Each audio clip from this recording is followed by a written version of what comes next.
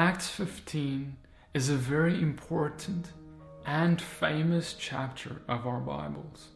It is the Jerusalem Council where the apostles met to make an important decision regarding Gentile believers or people who are coming into the faith. People especially with a pagan background, and how they are to be introduced to the faith. What they are to do and what they don't need to do.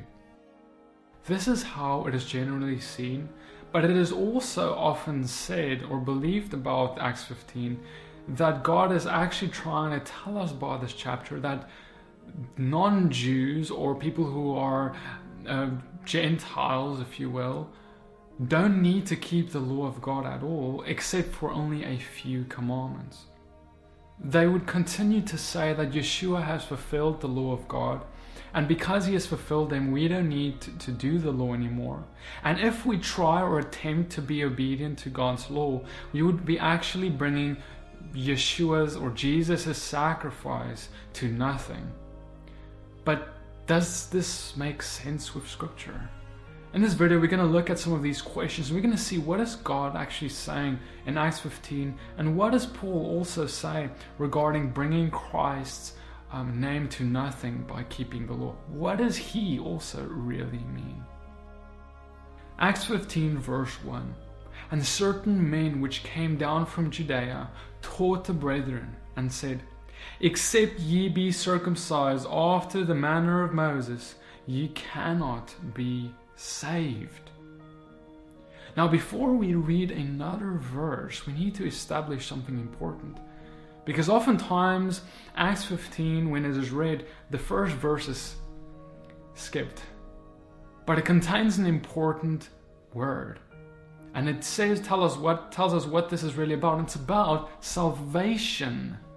He says people came in, brothers, people who were believers, but who identified as Pharisees. And they had still some of their Pharisaic ideas or beliefs, which weren't in line with the Word of God. And they were bringing one of these ideas to the table. And they were saying that these pagans who are now just brand new, they're coming into the faith, they need to make sure they should get themselves circumcised first. Because if they don't get themselves circumcised, they cannot be saved. That's the word that they're using.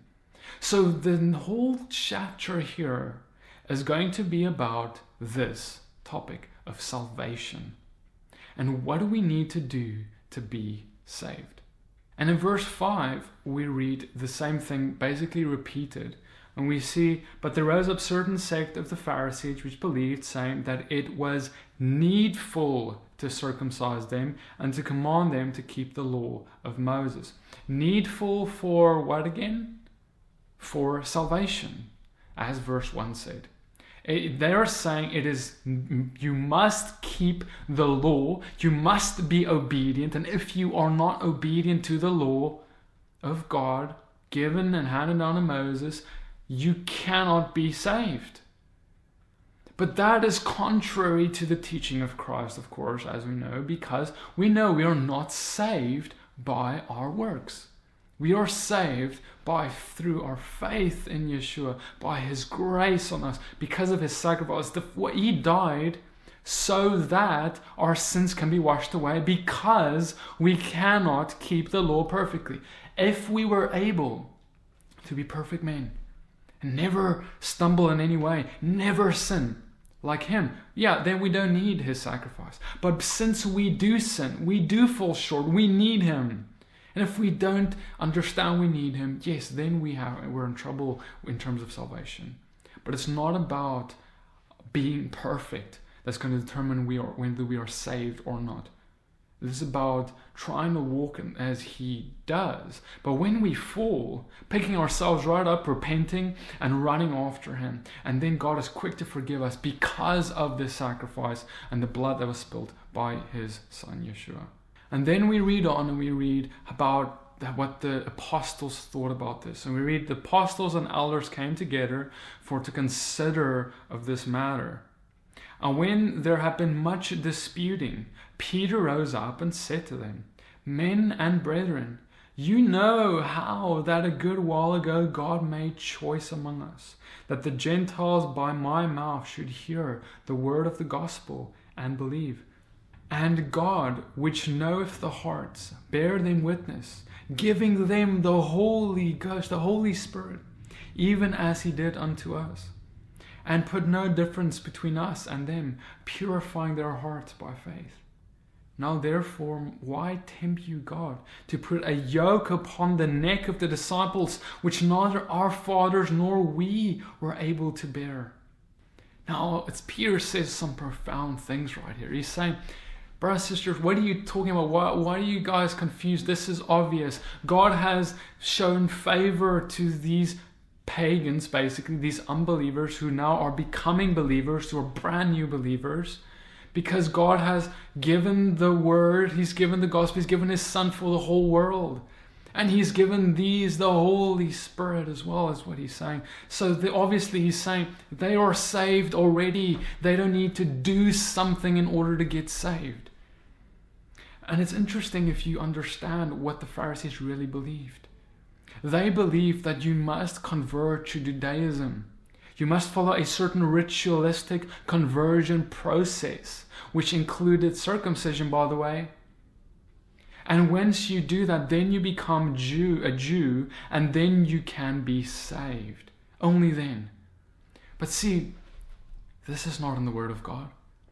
This is not an old commandment of God or anything. It's not in the Torah. It's not in the prophets. It's nowhere. God never told us that that's how it works or that's how we're saved. How was Abraham saved? By faith. The word said Abraham believed God, and that was accounted to him as righteousness.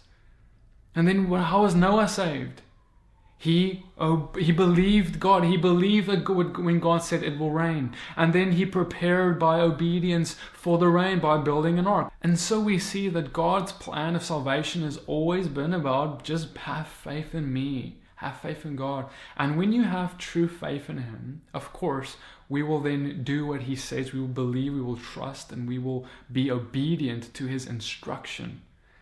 That is what salvation is. It is faith followed by works that as evidence of our faith. Because there's no point in saying, I believe, but you don't do what God said. That's not true belief, right? That's not true faith. If you say that you believe in God, but you did something else, that's a lie. You're lying to yourself and to others. You don't really believe in God, because if you truly believed, you would do, and those works would prove you believe. But those works aren't the thing that saves you. Because you may stumble in one or another way. And then if you were saved by your works, that would be a problem. But since you're saved by faith, your works is evidence of your faith. But if you stumble, you repent and you turn from your sin, and God forgives you, and you are saved by your faith. But so see, this is the yoke that Peter talks about. Peter says, why do we don't want to put a yoke on these people, these new disciples, that neither us nor our fathers were able to bear. What yoke is he talking about? Is he talking about God's law? No, he's talking about what the Pharisees are trying to push here. And that was not God's law. That was a man-made law, a Pharisee conversion process, a ritual of circumcision in order to get saved. That's not God's word at all. And so that's the yoke. He's saying, don't put the yoke of this man-made teaching on these people. And brothers and sisters, just to prove to you that the yoke is not talking about God's law, God himself says that his law is not a yoke. He says the following, that for this commandment that I command you today is not too hard for you, neither is it far off. Deuteronomy 30 verse 11. God is literally saying that when he's giving these commandments in the Torah by Moses, through Moses, he's saying these are not too hard for you. It is not impossible for you to keep. And brothers and sisters, by the way, if your pastor's been telling you it's impossible to keep the law of God, that's a lie, because God's word says differently. God's word says it is not impossible for you to keep it. Is it impossible to be perfect? Yes. it is impossible. But does it mean because we cannot be a perfect person that we will just throw away what God has said completely and just give up completely and just, oh well, let's just do what we want now, we're going to forget about it? No. We will try to walk as He walked, even if we stumble in the midst of it. We understand He died for us, and if we stumble in the midst of trying, we have Him as our sacrifice. But we will keep trying to walk as He did, because that's what He called us to do. He said, whoever abides in me ought to walk in the same way in which I walk. And if he does not walk in that way, he is a liar and the truth is not in him. Is the truth in you? Because if it is, you need to walk as He walked, and you shouldn't be making excuses of why you don't. And you're saying that your pastor told you this or that is not going to fly at the judgment seat of God one day, when we will all have to give an account for how we walked. And then in verse 11, he says this. Peter says, but we believe that through the grace of the Lord Jesus Christ, we shall be saved, even as they. You see, again, he is just reiterating, he's making sure that everyone understands this is how we will be saved. And then we read on about how these apostles then, quite curiously, gives a few instructions to these pagans who are now coming into the faith, these new believers. And he tells them the following. Acts 15 verse 19.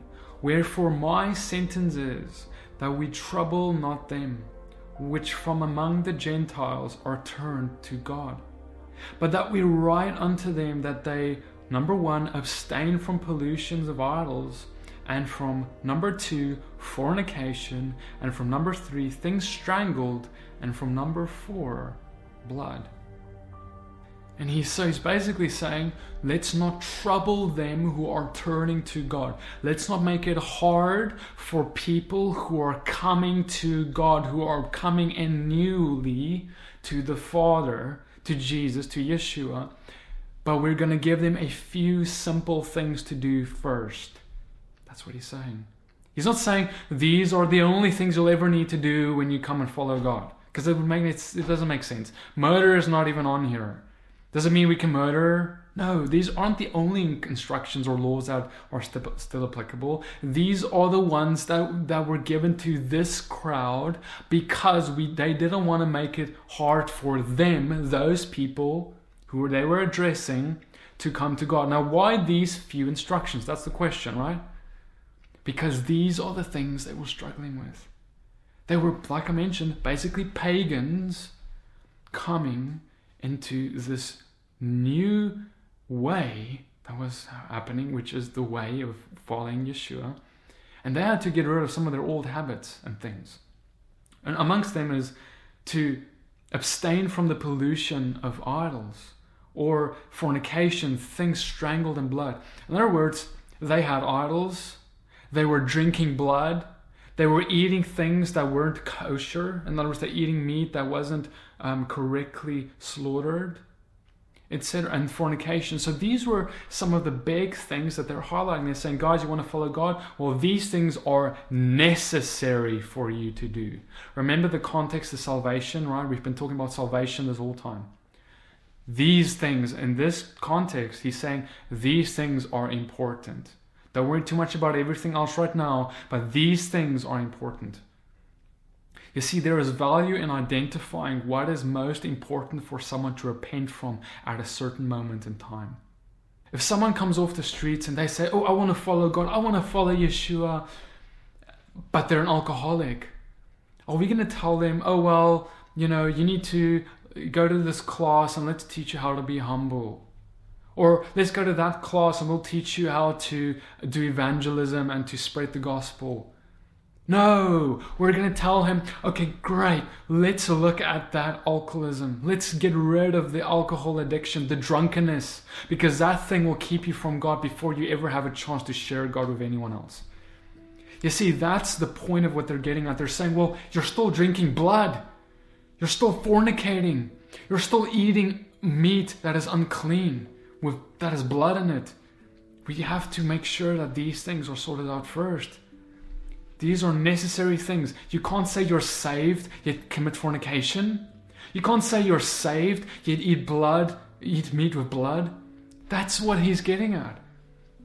And so, brothers and sisters, this is not the only commandments. This is a beginning for these specific believers. And then what he says next is quite profound. He says, "For Moses of all time hath in every city them that preach him, being read in the synagogues every Sabbath day."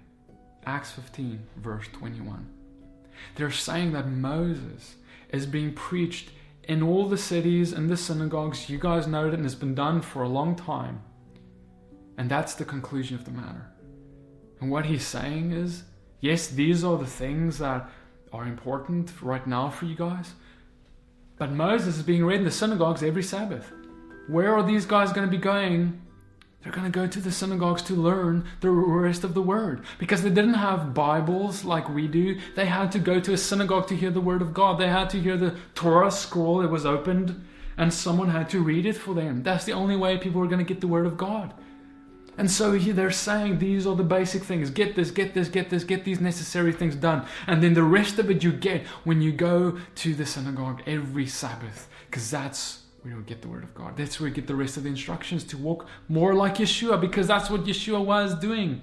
He was in the synagogues preaching too. He was amongst them. Even as a child he was found there. And he was studying the word, and he was talking about the words of his Father, the commands of his Father. He was excited about it, and he taught it to his disciples. He taught it to the apostles, and the apostles just taught it to us. They just said, make sure you got these basic things right, which are obvious things to get right first. And whatever your basic thing is to get right when you become a believer, that's important. If it's alcoholism, if it's drug addiction, if it's sexual immorality, whatever it is, if you're still sleeping with your girlfriend, whatever it is, get that stuff right first. But then you come to fellowship, to church, to whatever, and you're going to get the rest of the teaching, where they're supposed to teach you the law of God. Because, brothers and sisters, you know that the things that were mentioned in Acts, all of these things, fornication, abstaining from blood, abstaining from eating things that were strangled, all of it is from the Torah. It's from straight taken out of Leviticus. The apostles were literally teaching them to keep the law at Acts 15. They were teaching them, don't keep it for your salvation, but you keep it. And if it's really hectic things, yes, you can't say you're a believer and still do walk in sin. You must repent from these big things. Because look, we see that abstaining from idols, that's Leviticus 26 verse 1. Fornication, that's Leviticus 20 verse 10. Abstaining from things strangled and blood, that's Leviticus 17 verse 12 to 13. And on that, by the way, abstaining from things that are strangled and from blood, that's a dietary law, isn't it? Right? He's saying, do not eat things that were killed in a certain way, that were strangled, and that still has blood in it, meat that still has blood in it. But that's curious, because I thought Yeshua said that the dietary laws are abolished.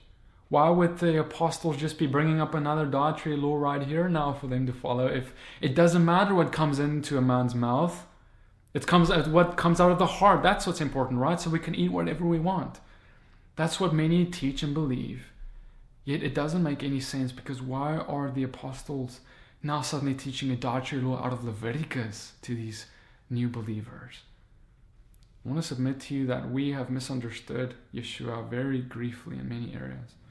And one of them is in what he talked to us about with regards to unclean meats, because Yeshua never taught against his Father's instructions. He could never teach that we can eat whatever we want, because if he did, he would go against God's law. He would be abolishing it, and he would be labeled as a false prophet, because that's what a false prophet does. Deuteronomy 13 states a false prophet will lead you away from the law of God. Yeshua never did. He kept the law himself. His apostles kept it. Peter kept it. Everyone kept it. Paul kept it. And they taught it. That's why they're teaching it in Acts 15 too. So what did Yeshua really mean when he said that it's not what comes out of the mouth, it's what goes in that defiles a man? Let's read that quickly, and I'll just show you. Matthew 15 verse 11 states, "It's not that which goes into the mouth that defiles the man, but that which comes out of the mouth, this defiles the man." But if we read further, in verse 17 we read, "Do you not understand that whatever enters into the mouth goes into the stomach and is cast into the sewer? But what comes out of the mouth comes from the heart, and these defile the man. For out of the heart comes forth wicked reasonings, murders, adulteries, whorings, thefts, false witnessing, and slanders. These defile the man. But to eat with unwashed hands does not defile the man." And if you read earlier in Matthew, in this chapter, you will see that the Pharisees actually came to Yeshua and his disciples and persecuted them for the same thing again, because they weren't keeping the belief of the Pharisees, not God's law, nothing to do with God's. This is a belief of the Pharisees where they believe if you don't wash your hands before you eat, then that is unclean. That makes the food unclean. That makes things unclean to you. But that's not what God's law ever says. God only said that certain animals are unfit for you to eat, such as pork and shrimp and a few others. I mean, they're not talking about unclean food in Matthew 15 because unclean food is never even mentioned. The topic of food is not mentioned once. What is mentioned is only eating with unwashed hands. And there is another account of this that has caused much confusion in our Bibles. And that is in Mark 7 verse 19, where it's the same story just written down in Mark 7. And there's a little line added in many Bibles that confuse people regarding this, and it is the following. Mark 7 verse 19. "Since it enters not his heart but his stomach and is expelled. Thus he declared all foods clean." In brackets. The part in brackets added in many translations, "Thus Jesus declared all foods clean," is an addition that is not in the original word of God. It has been added by translators. They thought to help us understand what is being said, but they were in error adding it because that's never what Yeshua said. He did not declare food clean because food was never the topic of the day. He declared it okay to eat if your hands aren't washed. We cannot go and take the statement of Yeshua and take it out of context and make him say something that he's not saying. And this is why the apostles deemed it okay to give a dietary instructions out of Leviticus to these Gentiles regarding not eating the blood, which is simply another form of a dietary law that goes with the unclean food laws. That they were comfortable giving it because they were all keeping it and they never touched unclean food, just as Peter said. And so, brothers and sisters, it would help us so much to start understanding what Yeshua is really trying to do. What is his mission? What is he doing? Is he trying to throw out everything his Father came to give us? That old law that we could never do? No, God says, I'm giving this to you. It's not too hard. You can do it. You're not going to use it to get salvation because that was never the intent. That was never what it's about. And yes, the Lord does show us where we fall short. It shows us why we need Yeshua. But it doesn't mean that that's only what it's about and now we can throw it away because it's done its job. No, it shows us we need Yeshua. Then we grab a hold of Yeshua's garment and now we get saved by him and he changes our heart and he does what? He writes his law, his Torah on our hearts. Jeremiah 31 verse 31. He writes his law on our hearts and he changes our heart so that we can keep it. So that we are not like Israel in the wilderness, dwelling here and there and being disobedient, but so that we can stop sinning. So we can start walking more like him. And how did he walk? In obedience. So if you believe anything that teaches you to not walk like him, you are believing a lie, something that God is not of God. God will only ever tell you to walk like his son. And anyone who teaches differently is teaching from a demon. God will teach you to walk like him, to be like him, because he is perfect and holy, and anything else is unholiness and imperfection. Matthew 5 verse 17. "Do not think that I have come to abolish the law or the prophets. I have not come to abolish them, but to fulfill them. For truly I say to you, until heaven and earth passes away, not an iota or a dot will pass from all the law until all is accomplished." Now that word there, fulfill, it means plerou. It's plerou in the Greek and it means to fill up, to give meaning, to filled to individual capacity is what it means. It doesn't mean to do so that no one else has to, or do so that it can be done away with, but rather to do to give meaning. That's what that's what Jesus came to do. He came to do his Father's instructions. He gave meaning to it. He made us sure we saw how he is part of it. He is connected. He is our Sabbath rest. But that doesn't mean the Sabbath is abolished. It means it is fulfilled. It means it is given meaning. So, brothers and sisters, but get what he says. He goes on and he says, whoever teaches and does these commandments, the Torah given through Moses, the Torah and the prophets, like he said, and whoever does that and teaches will be called great in his kingdom. But whoever relaxes one of the least of these commandments, that person will be called least in the kingdom. You see, it doesn't matter what we think. It doesn't matter who says it. It doesn't matter if this guy who teaches that is like a leader of a congregation, a leader of 100 churches. But if he relaxes the commandments of God, even the least and the most pitiful one that we can think about, if there is such a thing. If in our mind, say, there is a commandment that we consider least or unimportant, and we teach others that is least and unimportant, and that they don't even have to do it, we in that moment have committed this sin where we will be called least in his kingdom. This is how serious God sees it when we speak bad about his commandments or try to teach that Jesus himself did away with any of it. Jesus did not. And in Acts 15, they did not. They in fact taught it. They taught the starting point, but while teaching against the man-made ideas that we are saved by the law. They were simply correcting the Pharisaic thoughts of what true salvation is and where it comes from. True salvation comes not from the law, but we walk out our salvation by walking as Yeshua did, and he did keep it. In other words, by keeping the law. And so, brothers and sisters, I understand there are many who say that, and they use Paul's writings in Galatians, and they try and say that if we go and try and keep the law of God, that we are actually bringing the sacrifice of our Messiah Yeshua to no effect, and as we consider it as null and void. We empty of it of its purpose. But that's not what it does. If we think that keeping the law empties Yeshua's sacrifice of purpose, we are severely misunderstanding what the law is for. If we keep the law for salvation, yes, then we bring his sacrifice to null and void effect, because the reason he died was for us to have salvation. And they use Galatians 2 verse 21 especially for this, where it says, I do not nullify the grace of God. For if righteousness were through the law, then Christ died for no purpose. You see, many think this is Paul saying that because righteousness is not through the law, if we try to keep the law, then Christ will die for no purpose for us. But see, what he is talking about is if we try to be justified by the law. He is not saying that if we keep the law, Christ is of no purpose. He's saying if we try and obtain justification by keeping the law.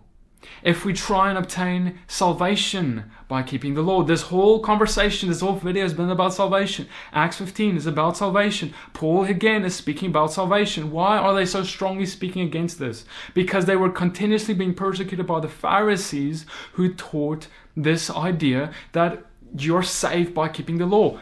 That is why they're so strongly leaning against it. But look at what Paul says, brothers and sisters. I want to show you the context of this verse, because people love to point out one verse, but they don't go to the context of where this verse comes from. You need to read the story. If we go earlier, Galatians 2 verse 16, and we read this.